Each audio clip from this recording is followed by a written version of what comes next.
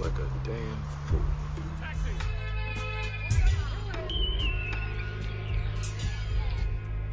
Hello and welcome to Sons of the Dragon, the Immortal Iron Fist podcast. My name's Connor McKenna. And I'm Carl Stout. And we're here, we're back a week late, but, you know, scheduling, different time zones, blood moons, etc. It's difficult, but we're always back. And it's been, a few days ago was our 4-year anniversary, which just took me by surprise because I hadn't really acknowledged any of the other yearly anniversaries, and then I saw it, I'm like, oh, it's been 4 years. So, yeah. Any regrets, Carl? Sending you that first message. Yeah. Wow, thanks. Yeah. I regret acknowledging it as well. I remember you sent me that, the horror podcast, you sent me that episode, American Werewolf in London. Mm-hmm. And because I love American Werewolf in London. And Who doesn't? I was listening to it, and you're like, skip every part that doesn't have the werewolf in it, and I'm just like, this guy is skipping over half the movie there. I said that? You did, yeah. You were young, Carl. It's okay. I forgive you. Now, I'm going to have to see if I can find it and re-listen to it, because I don't know why I would have said that. You said it was boring. Some of the best special effects were his buddy showing up dead all the time. And getting more and more rotted away. That was pretty good. That whole movie was was one of the blackest comedies, that's for sure. Yeah. But, you know what my regrets are, Carl? No. Okay, it took a while to answer. Starting to watch Netflix season 1? No, I really enjoyed season 1. I didn't enjoy the calamity surrounding it, but, you know, I still have my Iron Fist season 1 steelbook, and I'm happy with it. I'll probably watch it again. We didn't even get that over here. Really? No, we got no steelbook. Huh. Well, that's like a very rare occurrence that we get something that you don't. I think you in the UK got a steelbook. We got a just plain old normal release, and it wasn't even out long, and people now already want like $60 for it, and I didn't get one when it came out, so now I'm going to have to eat it. I think they still sell it here. I don't know. I've seen Daredevil Blu-rays, but I'm not even sure if they're releasing the new ones. Anyway, my regret is we're coming up to episode 100 and we haven't covered the Immortal Iron Fist run or Iron Fist Living Weapon. And wow. I don't know. I feel like it's something we should have covered there, but we're going chronologically, so. In 61 more episodes, you can start. Man, that many? Actually, technically it should be more, because we should do the offshoots of like the 2-in-1s and team-ups that appear in between these issues. Okay. And annuals. Well, we might have to start skipping issues and doing Iron Fist-centric ones, because I don't want to wait 60-plus episodes to do the Immortal Iron Fist. Well, I wanna, yeah. Well, I'm guessing most of our listeners have read the Immortal Iron Fist anyway. So, because I have tried to get something together, which, you know, is Immortal Iron Fist related, so. But, anyway, that being said, despite my complaining about Power Man and Iron Fists, we are covering a good issue today. So, good issue, which I really enjoyed. So this is... Oh, and there's no Iron Fist news. I know. There's no hope, etc. So, Power Man and Iron Fist 66, guest starring Daughters of the Dragon. Death is the only escape from the Jade Tiger. Now, before we talk about this cover, we will just go through the credits for the writers and artists in case I forget, because I forgot on that other podcast I do, which was bad. Let's see. Power Man and Iron Fist 66. Mary Jo Duffy is still writing. Yes, she is. Terry Gamble is the penciler.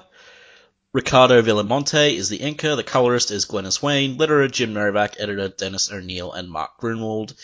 Cover artists. Wow. Frank Miller and Klaus Janson.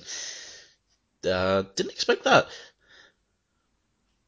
Oh, that I'm not so sure about Iron Fist, but that Power Man on that cover, that's 100% Frank Miller. Yeah. Because Frank Miller and Klaus Janson were the dynamic duo of Frank Miller's Daredevil run, which had fantastic artwork. Like, really, really great artwork. And this cover's good. Oh, I like it, yeah. Like, Iron Fist's, like, little brand looks a bit wonky, but yeah, I can... So's his head. Yeah. Yeah, it does. Honestly, Iron Fist and the Tiger's eyes are the two weakest things on this entire cover. Everything else is good, though. And I mean, I still think Iron Fist is good. It's just, well, actually, no, he's not. But, yeah, now that I see it, it is definitely Frank Miller. But either way, yeah, it's still a good cover. My opinion hasn't really changed a bit. It's just more interesting now that they did a cover for this. I wonder, was there any Daredevil coming out the same month? And also, inside the book, it lists Jim Shooter as the big mucky muck, literally. Wow. Poor Jim. What did he ever do to deserve that? Comics published December 1980. Okay, no Daredevil that month. Surely November. Yep. Oh, yep. They're Anyway, yeah, interesting. Nice little tidbit. Frank Miller's just popping up in weird places doing covers sometimes. But, yeah. So, the title of the story... Actually, no, the title of the story doesn't change. It's just called The Jade Tiger. So we get to the first page, and we have... so the setup is Colleen and Misty, or Misty and Colleen, depends which one you prefer. They are breaking into a vault, stealing a jade tiger for a mysterious person who hired them.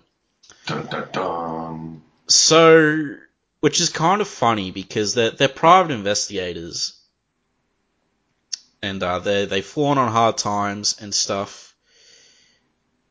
And, you know, they're trying to salvage their business and reestablish their professional reputation.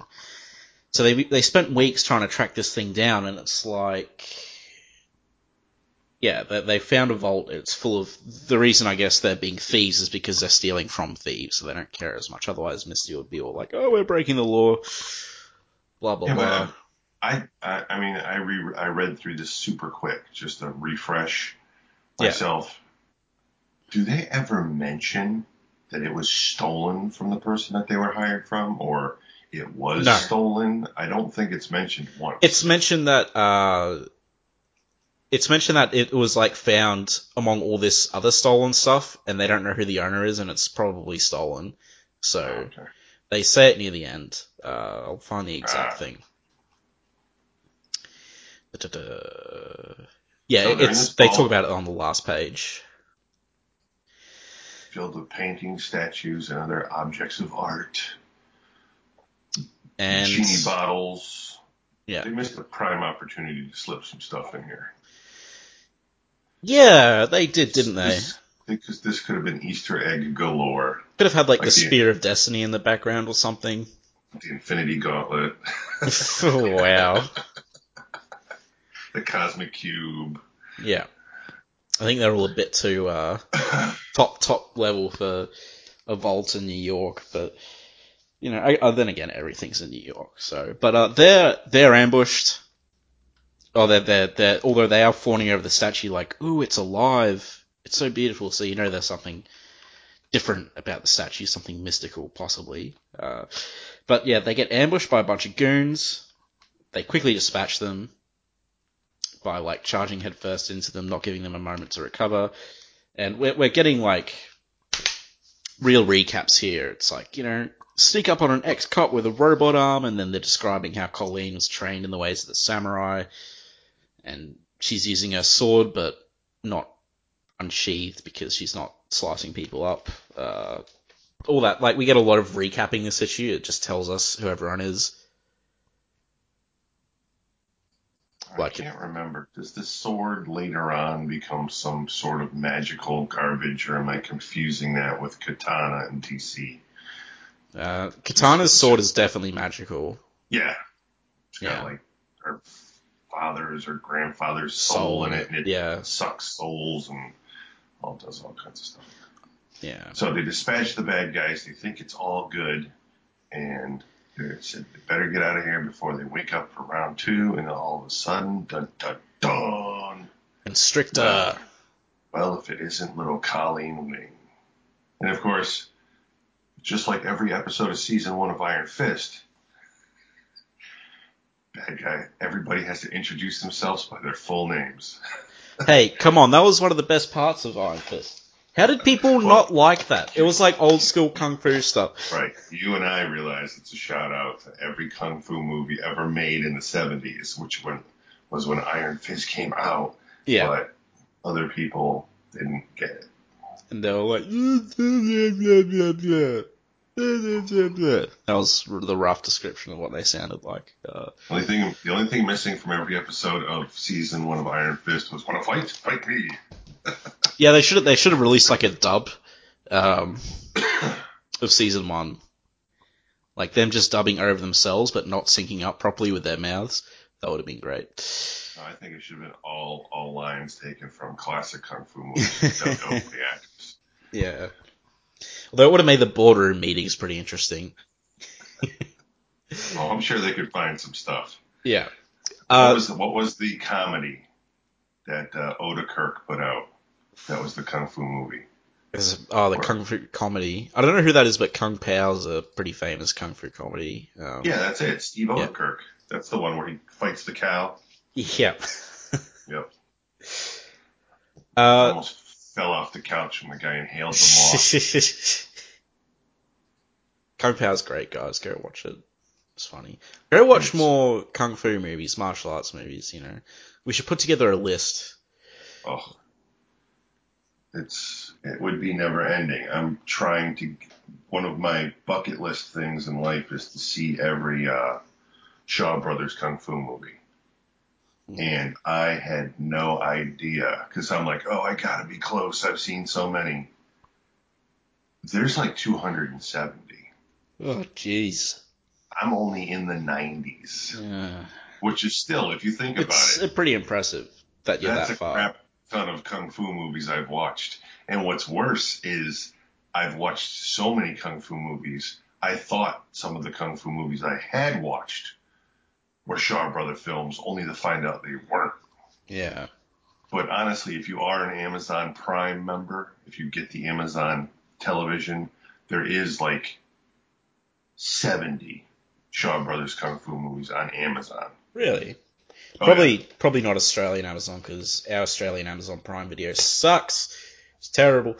But what sucks is you can't search by like just Shaw Brothers. No, you can. You really have to know what you're looking for. No, it only pulls up like 20. Oh. But there's much more in there, I know, because just on my watch list to be watched, I have like 45 on there right now I still need to watch. Oh, Death Duel's on here, which is Kerry Andrews' favorite movie. Kerry Andrews, who wrote Iron Fist. Also, a little slice of actual Iron Fist news is the Lethal Protector Ultimate Carnage comic did come out. Issue 1 hit. Issue 2 should be out soon. Oh, yeah. Iron Fist is on the cover and on the variant cover.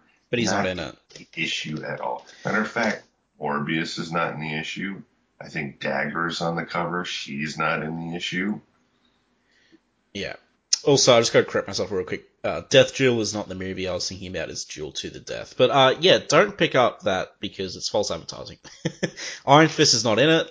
If you might have already picked it up, hoping he was in it, unfortunately. But yeah, he's not in it at all.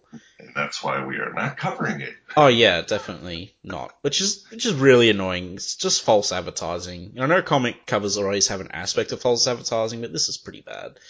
So, if he's on the variant too, but anyway, let's get back to, so we have Constrictor and Sabretooth making his triumphant return. because Danny's fight with Sabretooth was one of the best fights that we've covered, which unfortunately Carl was absent for that episode, but, you know, It's all good. yeah, them's the breaks, etc. Bigger, thicker, and hairier-footed than ever before. Yep. So... You already met me, partner. Sabretooth.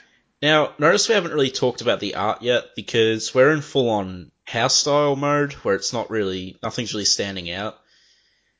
Like in Really? something's standing out for you? I think this is a step above house mode. Really? Yeah. Dude, wait till next issue. Alright, sure. Then you can say house mode. Plus, it looks like 5 different people drew it. It's one of those. But I mean, look at the definition on Sabretooth's torso there. That's tight. Uh, The hair detail in the costume. That's definitely a step above house. you reckon? Yeah. If anything, I'd say this guy was trying to really do Byrne.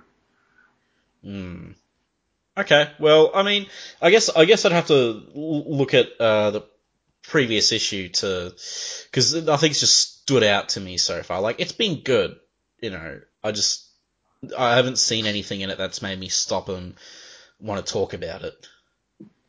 If anything, what is horrible is the coloring job on these original pages. There is bleed everywhere. It's just bad. Oh yeah, before I forget, you can pick this up either as the single issue, or you can get it as part of the Power Man and Iron Fist Epic Collection, Volume 1, and the Power Man and Iron Fist Essential Collection, which is black and white, and also probably more expensive. Yes, because it is no longer produced. Yeah. So, okay. Now, what I still don't understand is we're getting all these hardcover omnibuses of these comic series I would consider lower in priority than Power Man and Iron Fist, especially with the fact that they had a Netflix freaking show. You'd think that would have brought everything out, but again, marketing makes no sense to me. I swear to God. Are they bringing Daredevil ones out? Like, they're bringing out lots of Epic collections. Like, Iron Fist has been getting releases. What was the one that came out in the 90s? Oh god, one that was awful, I'm sure. Fall from Grace? Late 90s. Maybe even early 2000. It was, what's his face? The guy you hate. The writer. The writer I hate, who did Daredevil. Jeez, I'm trying to think of a writer I hate that did Daredevil. What, Bendis? Yes. Oh, Bendis' Daredevil's great, though. Well, I'm pretty sure an omnibus is on its way of the first Bendis thing. Oh, really? Which I think was put out before. They're just putting it out again. Yeah. I have all, like, the ultimate collections of that, so I probably won't pick up the omnibus, but, yeah, I guess, well, Iron Fist was getting a lot of releases. I mean, most of his stuff has been released. Like, you can get pretty much all his comics in trade now. So you got Deadly Hands of Kung Fu, collection by Chris Claremont. You have Fury of Iron Fist, which is all of his first solo stuff. You have these Power Man and Iron Fist epic collections. Volume 3 coming out October, I hope, because that's you have the in-between stuff. You have a collection with, like, his Namor appearances and stuff, and then you have the other collection with his, like, various miniseries, like Return of Kunlun with Wolverine, stuff like that. And you also have what do you call it? The Iron Fist Heroes for Hire in the 90s. Which should have never got canceled. Yeah.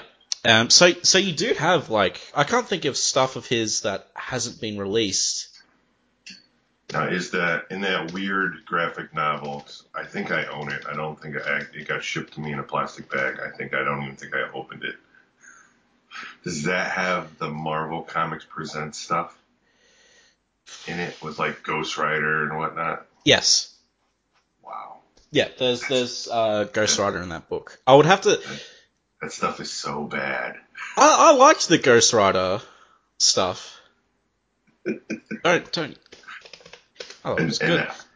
And how it ended, that Marvel just like magically forgot. I can't remember how it ended, actually. Dude, Iron Fist has the Cosmic Cube. I don't think I've read that one. I've read another Iron Fist and Ghost Rider one. No, the actual official like last appearance that he's in, Marvel Comics Presents back in the day. Iron Fist pretty much has the Cosmic Cube, and it also transforms his outfit into the Magic Ballerina outfit. I remember, yeah. I haven't read that, but I know what you're talking about. I know I've sent you that picture to laugh at. Yeah. He's got like ribbons wrapped around his forearms and his like calves and stuff, and it's just like, oh Lord. So I do have good news. Uh-oh. Whoa. Uh-oh. What? I say good news, Carl. Do you think I'm like a harbinger of doom or something? Well, you are on the other side of the planet, so it could mean something opposite. Like upside down to Americans. Hey, we banned guns. No! Oh, my toilet water spins in the opposite direction. Who cares? So, Power Man and Iron Fist Epic Collection Doombringer, Volume 3 is out this December. So it will collect issues 90 to 107, which obviously leaves one more collection after that. Dun. Gotta milk it. Yeah, but I mean, I didn't know Kurt Busiek wrote Power Man and Iron Fist. Like, I've read all of it, Power Man and Iron Fist, but I can't remember. Yeah. Did he write the end of it? No, that was, what the hell's his name? Because he changed his name. Priest. Wasn't that Priest? Priest. Let's see. Power Man and Iron Fist 125. Because Kurt Busiek is like a fantastic Superman writer, and the end of Power Man and Iron Fist is really terrible. No, Jim Owsley wrote the last few, I think. Priest wasn't the name he was using. Okay. In Iron Fist. But I know anyways, Priest wrote towards the end of the stuff because he was all about the black shaft-like cop that showed up. Yeah, I mean, because Priest is usually good, but like the end sucked, and it didn't line up with the rest of the run either. And I believe the whole launch of Quantum and Woody, which is what Priest is now known for, and is a hysterical comic if you've never read it. The whole launch of that was using story ideas he had already plotted out for Power Man and Iron Fist. Yeah. So the beginning of Quantum and Woody is pretty much recycled Power Man and Iron Fist's stories he didn't get to use. And some of the stuff is hysterical, like when they switch bodies. I mean, that would have been awesome to read, but I just remember I hated his part because it just didn't line up with the other things. And plus, like, that's his run was when Red Iron Fist was introduced, and it makes me happy that John Byrne retconned that into a plant person. So, I'm like, yeah, screw you, Priest is shitty. Should we get back to the issue? Oh, I guess so. Alright, so, Carl's admiring Sabretooth's fur, probably taken from rabbits or something, I don't know. So, they really get the crap beaten out of them in the next, immediately. This Sabretooth is not the Sabretooth that everyone knows and is in love with. I mean, his first 5 appearances, he's pretty much a disgusting rapist scumbag. But, I mean, well, that being on that tangent, I'm not going to go too far into it, but he's been like that for a long, long time. It's only recently they've tried to make him some stupid anti-hero. Mm-hmm. And it's like, because as I said, I've read Deadpool where I've seen Sabretooth's probably most horrendous things he's done, including the stuff you described. And that was like in the 2000s, late 90s. So, obviously you read you read Wolverine, Silver Fox and all that stuff. But like they're trying to, I don't like how they're trying to make him like a good guy now, because he's not. He's so bad. And also he's not a mutant. He has no superpowers. He's just a mercenary for hire, literally, who apparently has really sharp fingernails, which are more than likely at this point in time part of his gloves. Yeah. I mean, I think in the 90s, in a Spider-Man or a Web of Spider-Man issue, Black Cat not only kicks his ass, but scratches him up so bad because he didn't even have a healing factor yet. He's literally running around covered in scratches and Band-Aids for the rest of the issue. And it's hysterical. I mean, this Sabretooth's still no one to mess with, though. Like, he's a good fighter. He fights like an animal. I mean, his creators ended up making him a mutant, I believe. Or if they didn't make him mutant, they definitely made him Wolverine's adversary, because, Chris Claremont, John Byrne did that famous X-Men run. So I remember growing up reading these comics, I remember so much the mystery of Sabretooth. Yeah. How he was going to be Wolverine's dad, and they were hinting towards that. Him and Mystique. And then Mystique turned out to be like Nightcrawler's mother and all kinds of weird crap. And then he was going to be the brother of Wolverine. Yeah. And then it was rumored that they were hinting upon like he wasn't the brother or the father, but he was like an uncle or something. And it just never ended. And then finally they just made him also part of like the Weapon X program. And I'm like, finally an origin that they can like set in stone. It's amazing how little Wolverine stories have changed since then. Like, it's different characters, same tricks. Oh, this is Wolverine's long-lost nephew, dad, blah, blah, blah. Wolverine's actually a Wolverine now in human form, which I know was horrible. One of the original things they were going to go with, but they did that recently too. So I will point out, though, I think Rebecca swears by the new Sabretooth. I think... Well, she likes it, so I'm not sure. Just so we're not bashing it.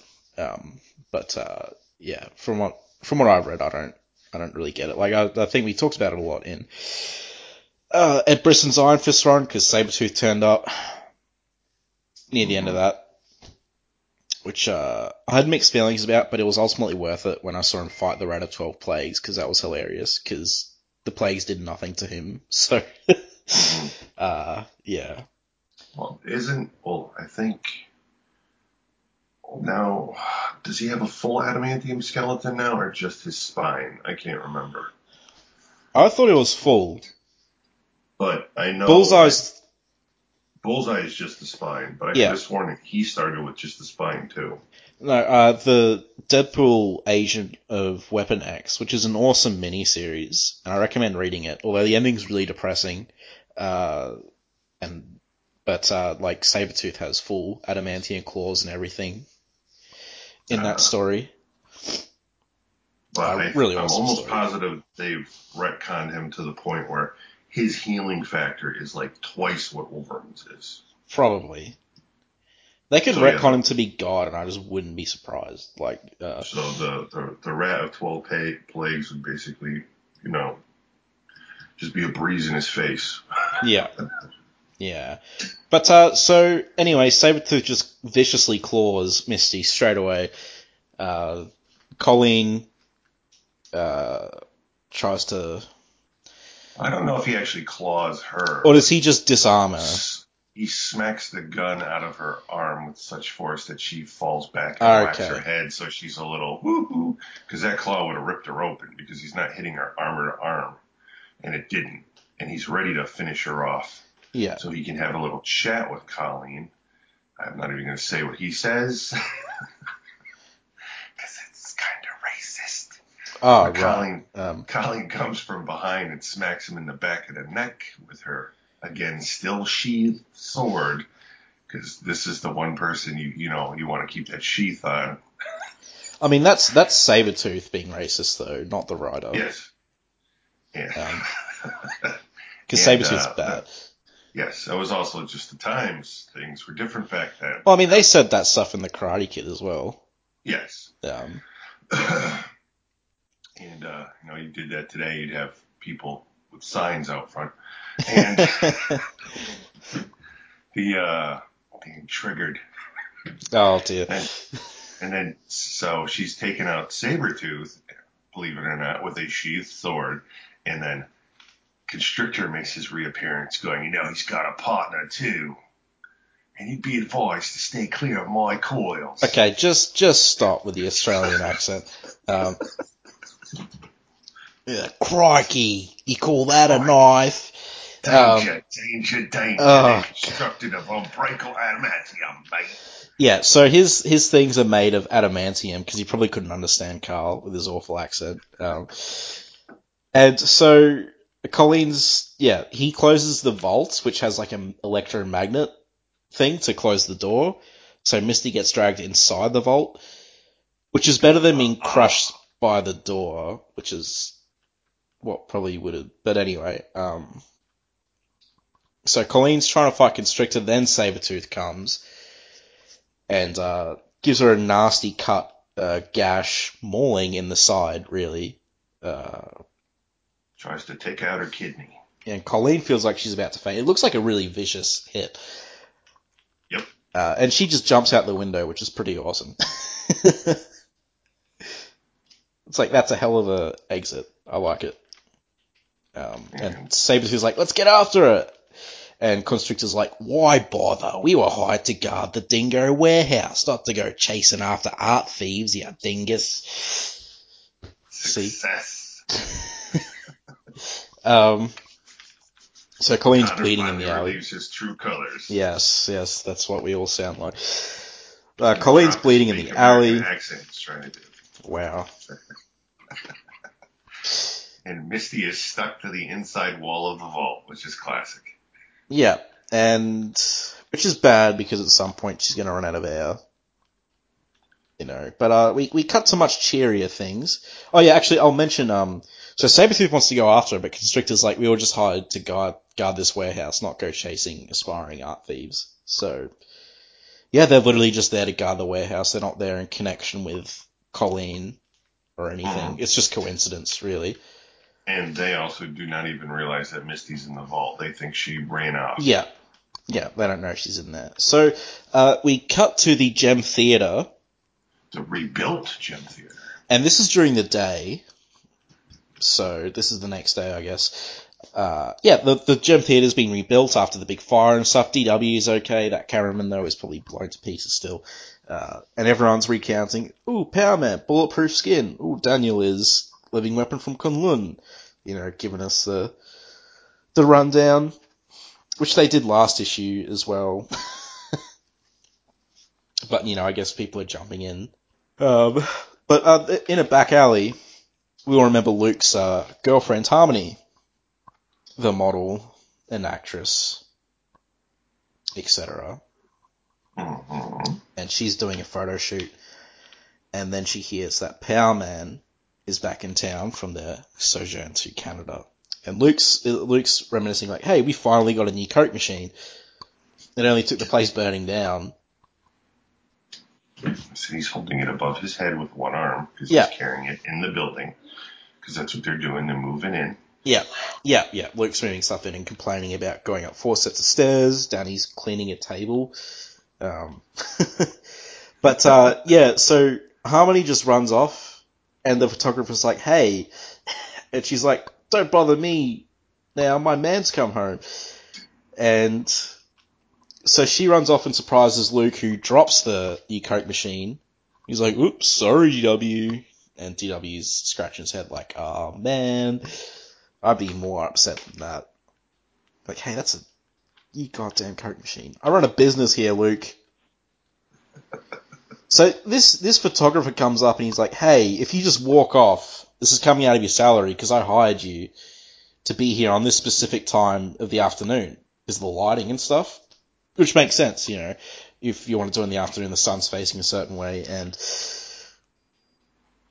so Luke just wraps his camera around his neck. Well, not the camera, the tripod. Yeah. With the camera attached to it still. And he's like, Erk. And We can finish moving in later, DW. Right now, I gotta buy my lady some lunch. I was just like, Luke, you're a dick. Harmony, you're also a dick because this guy was just doing his job. He was paying you, and you bailed. And what does he get for it? He gets physically assaulted. So, whatever. Then we cut to Danny, and DW is asking how he's going to spend the rest of his afternoon. Danny's like, I'd like to spend it the same way Luke is, but there's only one woman who really interests me, and right now I don't know where Misty is or what she's doing. Because they haven't really been talking to them, which we were talking about last episode. Like, they haven't really talked to them about the fact that Hogarth fired them and stuff. So, but, I don't know, these guys just haven't been communicating with each other a lot because of various convenient circumstances like being unavailable, stuff like that. So, yeah, we cut to... You're missing something that's disappointing me. What am I missing? Alright, in the... Well, that panel where the second panel after she jumps him and the machine is smashed on the ground. Yeah. And then you have to look back another page to get the last name where Luke is carrying the desk out of the truck. Okay, let me just go up here. The Marquis. Alright, I'm getting there. I just accidentally closed my book. Okay, let's see. Now, there always seems to be a theme. I can't, yeah. So I can't see the... You have to tell me because mine's not showing it. The Marquis, it doesn't give the full name of the film, but with what we see, I'm going to take a guess. That is the 1951 classic Western, Fort Worth. Oh, okay. Starring Randolph Scott, who's very famous. That's a Western I haven't actually seen. I haven't either, actually. Oh, okay. But just to say, they're sticking with, I don't know if it's Duffy or if it's just the artists or it's the inkers, but they're definitely sticking with Western themes for what they are showing at the theater. I'd say it wouldn't just be Duffy, because there has been dialogue about it before. Like, they've specifically talked about the Westerns showing and stuff. Now, I guess, it's hard to remember because we do this, every 2 weeks, or sometimes it's some hiatus. I just can't remember if before Duffy took over, it was a Western theater, or if it was just like a normal theater. I don't even remember. Yeah. I'm not even sure if it was introduced, because Duffy's got a long run. Yeah. She did 20-something issues? Yeah, something like that. Maybe Rebecca knows, or someone. And also, the theater was in Power Man, wasn't it, before it was in Power Man and Iron Fist, right? I think so, yeah. Yeah, okay. Well, you're the one that's read Hero for Hire, so... Dude, we're going back 20 plus years. Alright, so we cut to Misty trapped in the vault, who's pretty much just saying, I'm running out of air. And she still has the Jade Tiger with her. Colleen didn't have it on her. Yes. So, Luke has walked into Alexandra's Topkapi Eastern restaurant. Caribou. Yeah, so this is one of Luke's regular haunts. The food's a little weird, but you can't beat the atmosphere. Which is like a strange sentence about this place, but whatever. So we have this foreshadowing. Golem-looking guy. He's like, Power Man here, this could upset the Master's plan. I must tell him at once. So he goes to warn this Master in this little booth, and all we can see of the Master is a black hand. So, his skin color. So we don't know who he is yet. But he's come to warn said Master, but the Master just says, this is probably just, he's a friend of the two detectives that he hired, but it's probably just a coincidence because Luke comes here often. And Colleen and Misty Knight will be here with the Jade Tiger tonight. they've never failed a client, which is funny because like they have a pretty good record. Why did Jaren fire them? Why doesn't he have, as we said last issue, why doesn't he have these guys for like the detective jobs, and Power Man and Iron Fist for like the muscle jobs? Mm-hmm. But, especially with his love for hiring women, this makes zero sense. Yeah. So Colleen has either been passed out in the alley the whole day, or she's just been making her way very slowly to. I think she has been passed out actually, because she did jump through a window. So. Yeah. So she gets up and she's like. And it looks like there's like a puddle of blood next to her or something when they show her in the alley, even though it's technically on the wrong side of her body. But hey. So she's like. Danny Iron Fist. He'll know what to do. He'll help us. He's our only hope. Iron Fist Kenobi. So she's off to find Danny. And meanwhile, in the private gym, Danny is sparring with Bob Diamond. They're throwing shurikens at each other, doing some crazy kung fu style leg checks, fighting with staves. Just doing basic punching drills. Nothing. Just. It's okay, little sequence. But Bob wins this session because they've been sparring with each other for the past few months, and they're both knowing each other's tricks and stuff now. So, but we get the impression that it's not a regular occurrence that Bob wins a sparring session. So, but just because they win a sparring session doesn't really mean anything. Just saying, this is not an indication of power levels or any other stupid Dragon Ball crap. So. Yeah. And they give a special little highlight to the tiger paw emblem he wears. Yes, the Jade tiger paw emblem. More foreshadowing. Yes. Well, I mean, Deadly Hands of Kung Fu readers would already know that. Shh. Okay. Read it. Right. So, there's a knock on the... Well, no. Bob's opening the door and Colleen collapses through the door into Bob, and she fills him in what's been happening. They were hired to take back the Jade Tiger from a ring of art thieves, and they got jumped by some guy called the Constrictor and Sabretooth. So now again, if I remember correctly, her and Dragon dated for a while, right? Her and Bob. Her and Bob, yeah. Yeah, not yet, but soon. And again, why does Danny not know? I've read so many issues, it's starting to blur. Yeah, I get that. Does Danny still not know how to heal yet? No, he doesn't know how to heal yet. Okay. So I think this would be like a prime opportunity. I think he's used it to because as we said, so... Like reject poison out of his body so far, but he hasn't done a full-on heal yet. This podcast's been going for 4 years, so we were covering the original run 4 years ago. So, but he's used his chi to purge himself of radiation and stuff. Mm-hmm. But I don't think he's used it to heal anyone else yet. Which he will use again. I really wish, because there's this Superman encyclopedia, and it gives you history of his powers. Mm-hmm. And when he got them and stuff, and I really wish there was an Iron Fist encyclopedia. Not that it would be very big, but, just so I could get a page where it's when the first appearance of certain things Danny did, when was the first time he chi healed someone, which I'm pretty sure is in this run. Mm-hmm. Or when's the first time, Well, it's definitely at the end of the run, because remember, he's trying to heal the little boy in the hospital. Yeah, but he might do it before that, though. We don't know. Well, we don't remember. But we do remember that particular issue because it's quite memorable because, Captain Marvel... anyway. Captain America and Falcon holding hands. What? You don't remember that? No, I don't remember that at all. Oh.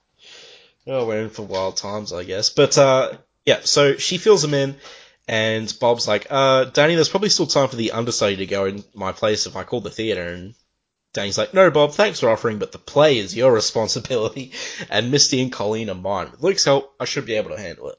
And I'm just like, man, this kind of feels like an all-hands-on-deck situation. Yeah.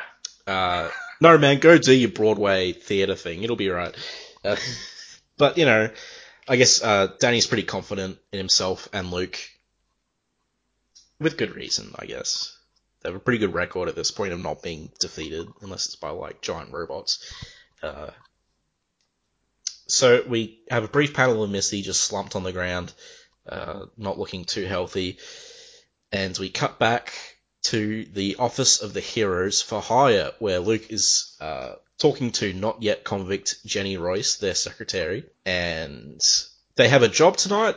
It sounds pretty straightforward, and it's like the bank's board of directors like are hiring them to guard against robberies or something. But Danny's called up saying that Misty is trapped in a vault running out of air, so Luke bails, and Jenny's like, "You're under contract," as they're walking out. And Luke's like, "It's after 5 o'clock, they could stick their contract. If I spend my time helping my friends, it's my business." So we cut to, they're all waiting outside this shady warehouse thing. And there's people... The real question is, what the hell does Danny do here? Does he pull some ninja crap? Because look what he's doing. I don't know, but it's so cool. Like... So, like, Colleen and Luke are talking, and what kind of bickering is Luke doesn't want Colleen to come because she's really wounded, and Danny's in, like, this meditation pose in the back. And then all of a sudden, he's gone. They turn around to talk to him, and he's just gone. And it's really awesome. At this point, it's really awesome because it's like some ninja Batman stuff. And then you go to the next panel, it kind of becomes really funny because he's like hiding behind this really thin pole, but he's like extremely visible.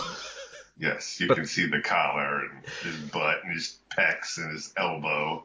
Yeah. And then he like sneaks behind a mailbox. And then sneaks behind a truck. Now, the mailbox and truck aren't too bad, but, like, the pole, really? Man, that's pretty funny. And then he's walking behind their painting. And it's like, look, I like the idea of it. It's a cool idea, but it looks pretty goofy. Yeah, but then he just starts taking out people inside, so it's pretty cool. Yeah, well, he takes out one guy. Like, one of the guards in the vault that he couldn't avoid otherwise. He avoided everyone else. And so Luke... Oh, and they comment that it's ninjutsu that Danny is using. And Luke and Colleen are like, "What's our plan?" And Luke goes, "Ah." And Luke just charges out the front. Luke pulls a Leroy Johnson. Yeah, Leroy Jenkins. Leroy Jenkins, that's it. I had to correct you. I'm sorry. So Luke just... This is a good diversion, I guess, even though Danny's already passed all the guards. It'll make sense, actually, later. But yeah, so Luke's taking out all the guys. He's taking them out, throwing around, like, rag dolls, classic heroic poses as he's doing it. Getting shot multiple times. Bullets bouncing off him. And then Colleen comes up, and she takes out the stragglers. And she's like, "Don't shoot at me, he's the one that's bulletproof." And, whatever. She's taking out the stragglers with her sword sheathed, though. Her loaf of French bread. Her with her deadly baguette. So, upstairs, Danny arrives at the safe, and he's like, "All I have to do is figure out how to pick the lock or force it." And he's like, "Well, there's no lock, and there's no time to spare." So we finally get it. After I don't know how many issues, he calls upon an ability that he alone possesses, summoning his chi, the essence of his spirit, channeling it down his arm into his hand until that hand becomes Skrakow, like unto a thing of iron. And he breaks the door down. It's usually Shakao. Yep. But, I'll take it, because we got like unto a thing of iron, which feels like it's been ages since we got that. Unless we got that last issue and I just forgot, but I'm pretty sure we didn't. So, he comes in... Where the hell did the door go? Vaporized, I guess. I don't know. That's the other thing. It's like, this seems pretty dangerous because Misty's hand was like attached to that door. Mm-hmm. So... But he didn't know that. No. But Misty seems to be fine.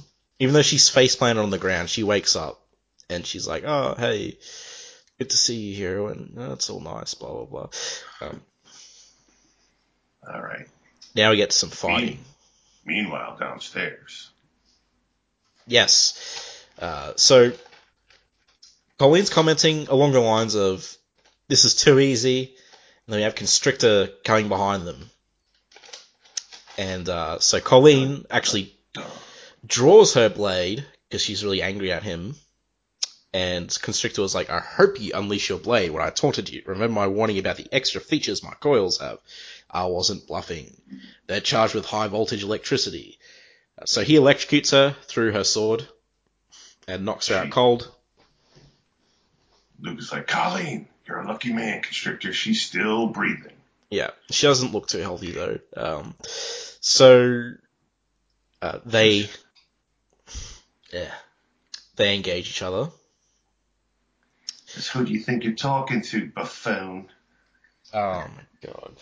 Okay, so And he's like whipping him with his coils instead of like trying to constrict him.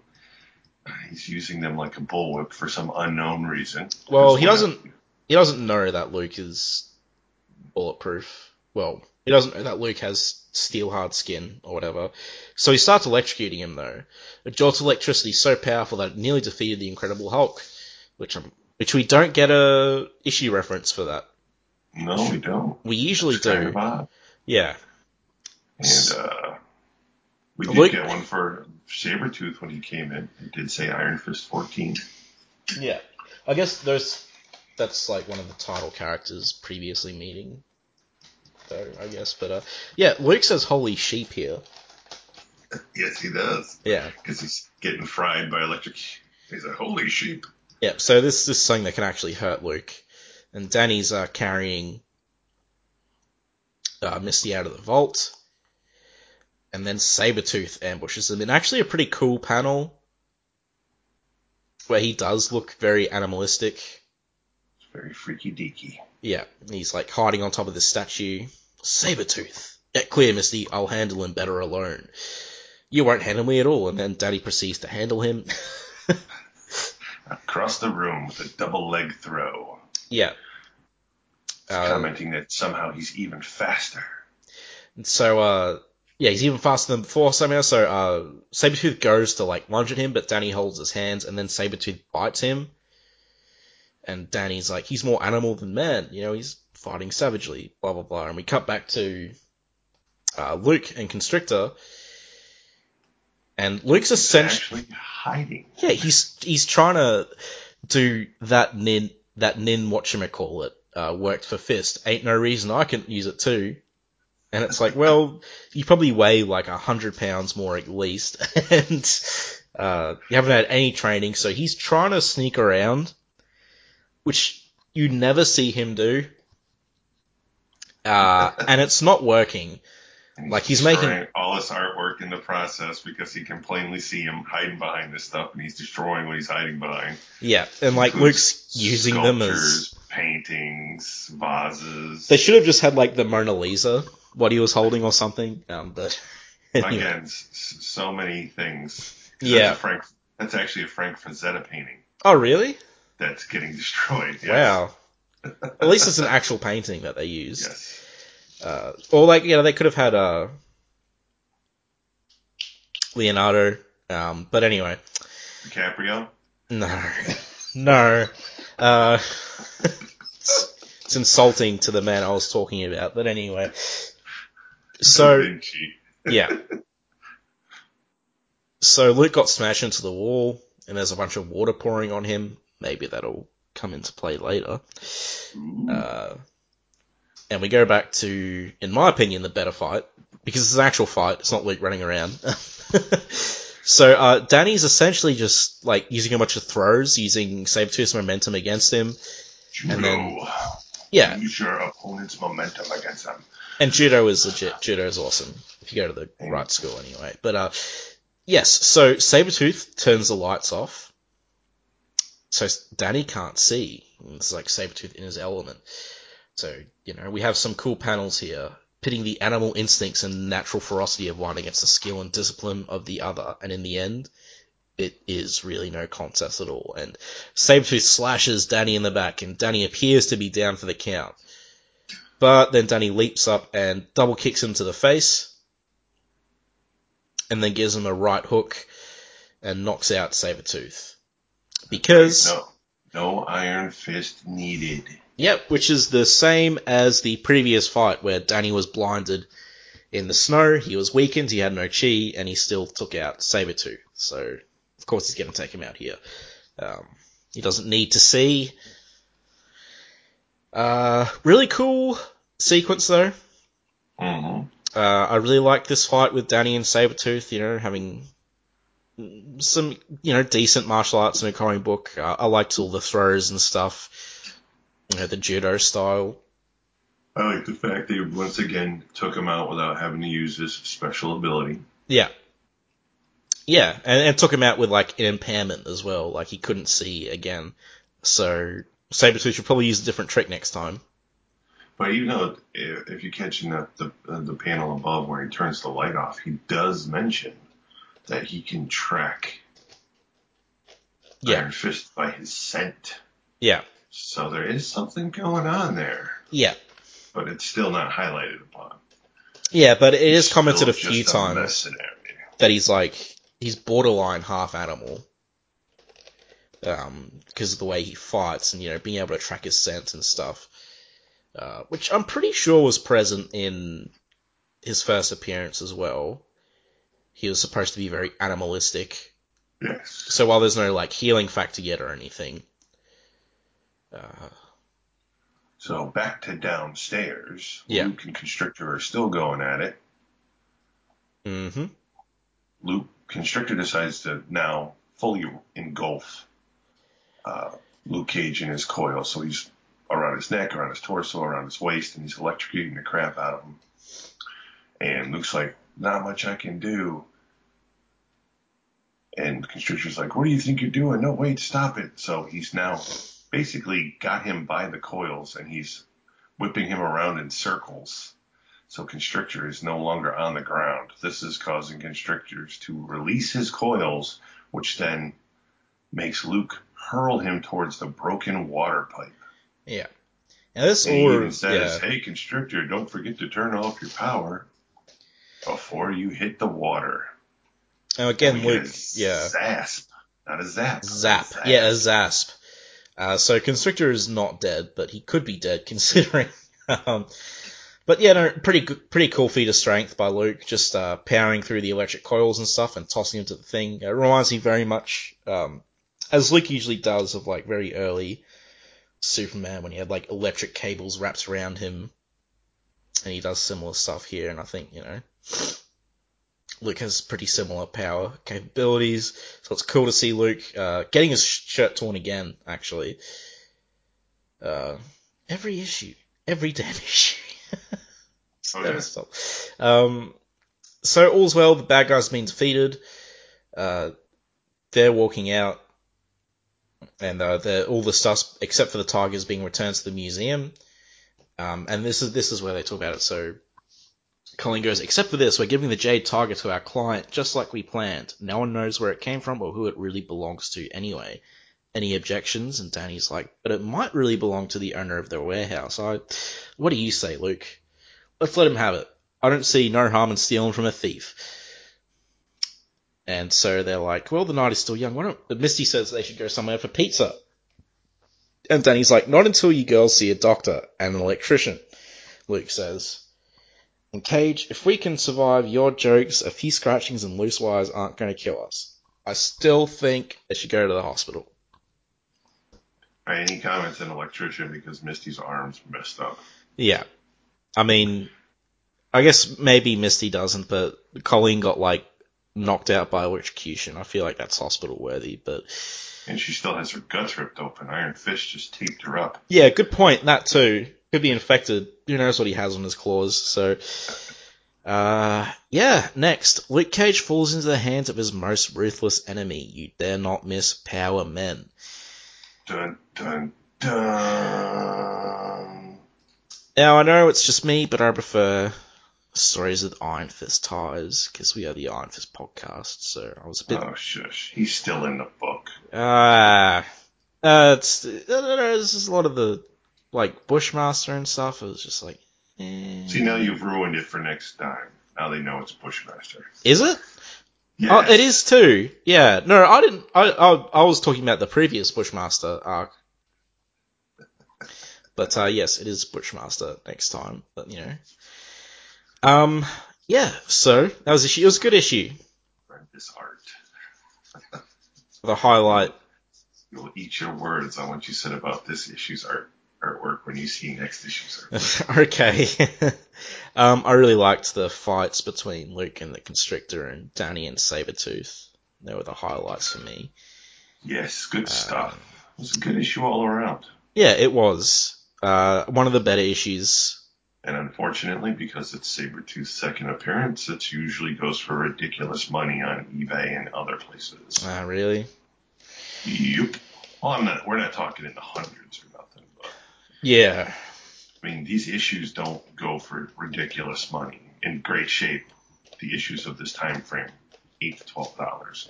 This one, because who's in it, is going to cost you more than $30. Looking up. No, I mean, I'm looking up here. So $13 Australian dollars plus $4.40 postage, $5 Australian dollars plus $3 postage. Yeah, but what condition are they? I'm talking like minty, like sent to CGC. It's so good. Oh, good condition. But like, I mean, who wants to CGC this issue? I don't know. CGC 9.2, 151 Australian bucks. So that would be what, like $70 US, 80, something like that. Not that bad, is it? It's pretty bad. Oh wait, no, $100 US. Still, like, that's $50 more for Australian currency. Carl's just sitting by a fire outside of a cave right now, so that's why harsh winter. But we have feedback. Can you believe it? What? I know. How did that happen? I know. Our good friend of the podcast, Ray, just decided to send in feedback. So, as you guys, we've gotten feedback from Ray before. He hosts the Into the Night and Moon Knight podcast. Go check that out. And he's also my co-host on Last Sons of Krypton, a Superman podcast. Also, go check that out. Oh, and speaking of Moon Knight, the annual that came out this week is utterly fantastic. Yeah? Oh, it's... if you even have a slight inkling of liking Moon Knight, you need to grab this issue with what goes down. Is this awesome. The villain one where they fight villains that they aren't usually... It's... What is it? It's... like that event? It's like Act of Vengeance or some crap. Axis of Evil Kang. Or something? It's got Kang in it. Yes, yeah, because that... Actually, Ray and I were talking about that the other day. Apparently, the Deadpool annual is like the best one because he fights Nightmare. It's supposed to be really, really good, yeah. And apparently you can read it without being up to date with Deadpool, so I'm going to check that out. Yeah, that's the exact same thing with Moon Knight. You don't have to have read like the last 5+ years. Yeah. You can just pick this issue up and read it. And I like, in terms of events, that is such an awesome idea, having heroes go up against villains they don't usually go up against. Mm-hmm. We briefly talked about like who Iron Fist would go up against, and he said like an ex-Herald of Galactus or something would be cool. Or because it's not somebody you usually go up against, something cosmic as opposed to magic or street level. Iron Fist versus Mole Man. Maybe not. No, he's gone up against him before. So, and I'd love if they did that for like DC as well. And it's a real shame there's only like a few annuals. There's not that many. There's like She-Hulk, Deadpool, Moon Knight, Miss Marvel, and a couple of others. I wish they did it for like heaps of heroes, but because this is the stuff I really love. Like I'm a huge sucker for pitting heroes against villains they don't, threats they're not used to. I love Superman against magic. I love, Daredevil. And when that whole Daredevil run by Innocenti where he was like stuck in hell with Mephisto, that was awesome. When it's done well, it's good anyway. Sometimes it's done really horribly, but go check out that event, guys. Especially the Moon Knight issues and the Deadpool issues. But onto this feedback though. Hi, Connor, Carl, and Rebecca. Slant-eyed friend. Thought I'd open with that little doozy and get it out of the way. Couldn't help but smirk how things have changed nowadays. It's always interesting to read older comics. Anyway, I thought I'd write a few lines down about my thoughts on issue 66. I really enjoyed this one, and apart from the fun, action-packed finale, I thought the humour in this issue was used really well. The opening sequence with Colleen and Misty breaking in to steal the Jade Tiger was a great way to start. Then the introduction of two notable Marvel villains, Constrictor and Sabretooth, made this quite satisfying. I never knew Constrictor's cables were adamantium. Very cool. Sabretooth seems to have a history with Iron Fist and proves himself ever the deadly opponent for Colleen. I'm not sure who the client is that they are working for, and it's keeping me guessing and wondering, so I'll be reading ahead to find out. As mentioned, I do like the humour used, in particular the gag about the vending machine with Luke at the beginning. Then Luke's sorry attempts at being a ninja towards the end. That was pretty good. The fights were, as mentioned, fun, and I do love the classic one-on-one extended fight scenes which are more prominent during this era. Completely agree. Writing was solid and things rolled along well enough. I really do like the art and colours here. Even Sabretooth is given a more animalistic rendition, and I especially like the panels of Victor Creed on top of the statue and then him biting into Iron Fist's costume. Really enjoyed this. I'd give this a solid 7.5 out of 10. Keep up the great work. Cheers, Ray. Thank you very much for the feedback, Ray. We love getting feedback. It's like... Well, the line I skipped because it was racist, he starts off with. Yeah, I liked that detail. Also, Ray, you spelt my name wrong, despite the fact that we're co-hosts. But, I'll let it slide, I guess. It's two O's. Yes, two O's, one N. Conur. No, thanks very much for the feedback. We love getting feedback, guys. It's like catnip to us. Name. My Kryptonian name is Connor L, actually, Carl, but, I'll forgive your transgression this time. But yeah, feedback's great. Send us more. So we have episode 100 coming up. Dun, dun, dun. I am trying to get stuff for it, but don't me. Yeah, I'm putting Carl on trial for being a jerk and Guilty. Sarcastic. Loving his cups of coffee. Extra guilty. Yeah. And dealing with his kids. Gotta go deal with the kids. Put Super the kids to bed. But no, I do have something I'm trying to organize for it. Not sure if it'll work out or not. In 10 more years, when they're all out of the house and we're finally doing issue 125. But yeah. It's probably not going to be quite the spectacle that the Into the Nights episode 100 was, the 4-hour episode full of interviews and stuff. But we'll do something, and I really hope what I'm going for works out because I'd love to do it. No, it won't be another radio play like Carl and I did all the way back to episode 3. Damn it! Because as we said, it's the only time we'll ever be able to pull that off, and that still stands. Because there hasn't been another issue like that, so.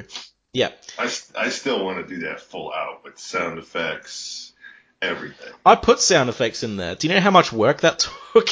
I know. But I mean, like, full on multiple people. I know what you mean. Like yeah. Gunshots, car crashes, like the wind blowing if they're outside. Like something from, like, the Judge Dredd, because that's really the only ones I've ever listened to, unfortunately, is the Judge Dredd and Strontium Dog.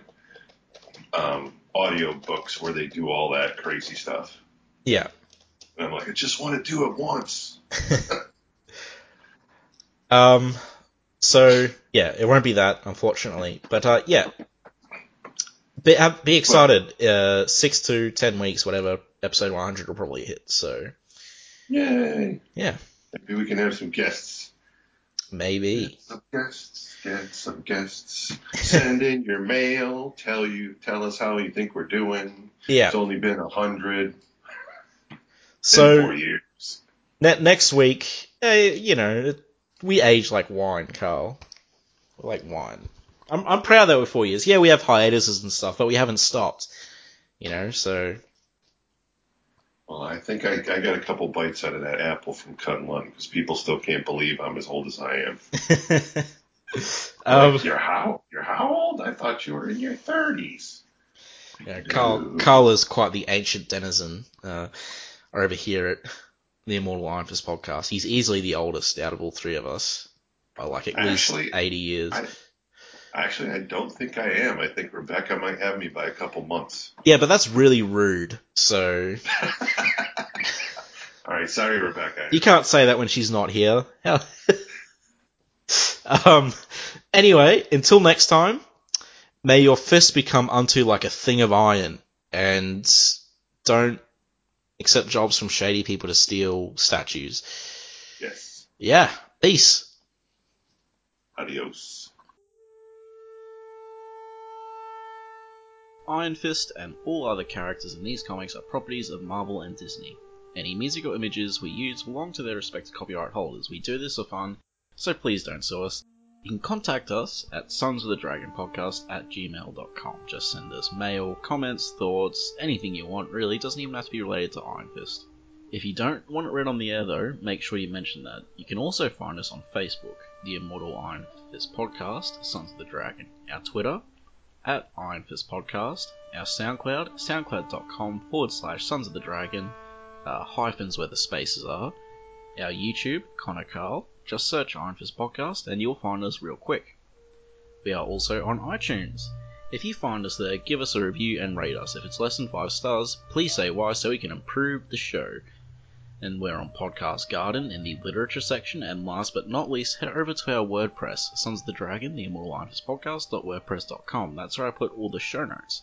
I'd like to thank Thomas Tissot for composing the Iron Fist theme song we use at the start of our Iron Fist episodes on the podcast. I'd also like to thank Peter John Sikorsky for composing the Power Man and Iron Fist theme we use at the start of our Power Man and Iron Fist episodes. And finally, thanks to you guys for listening.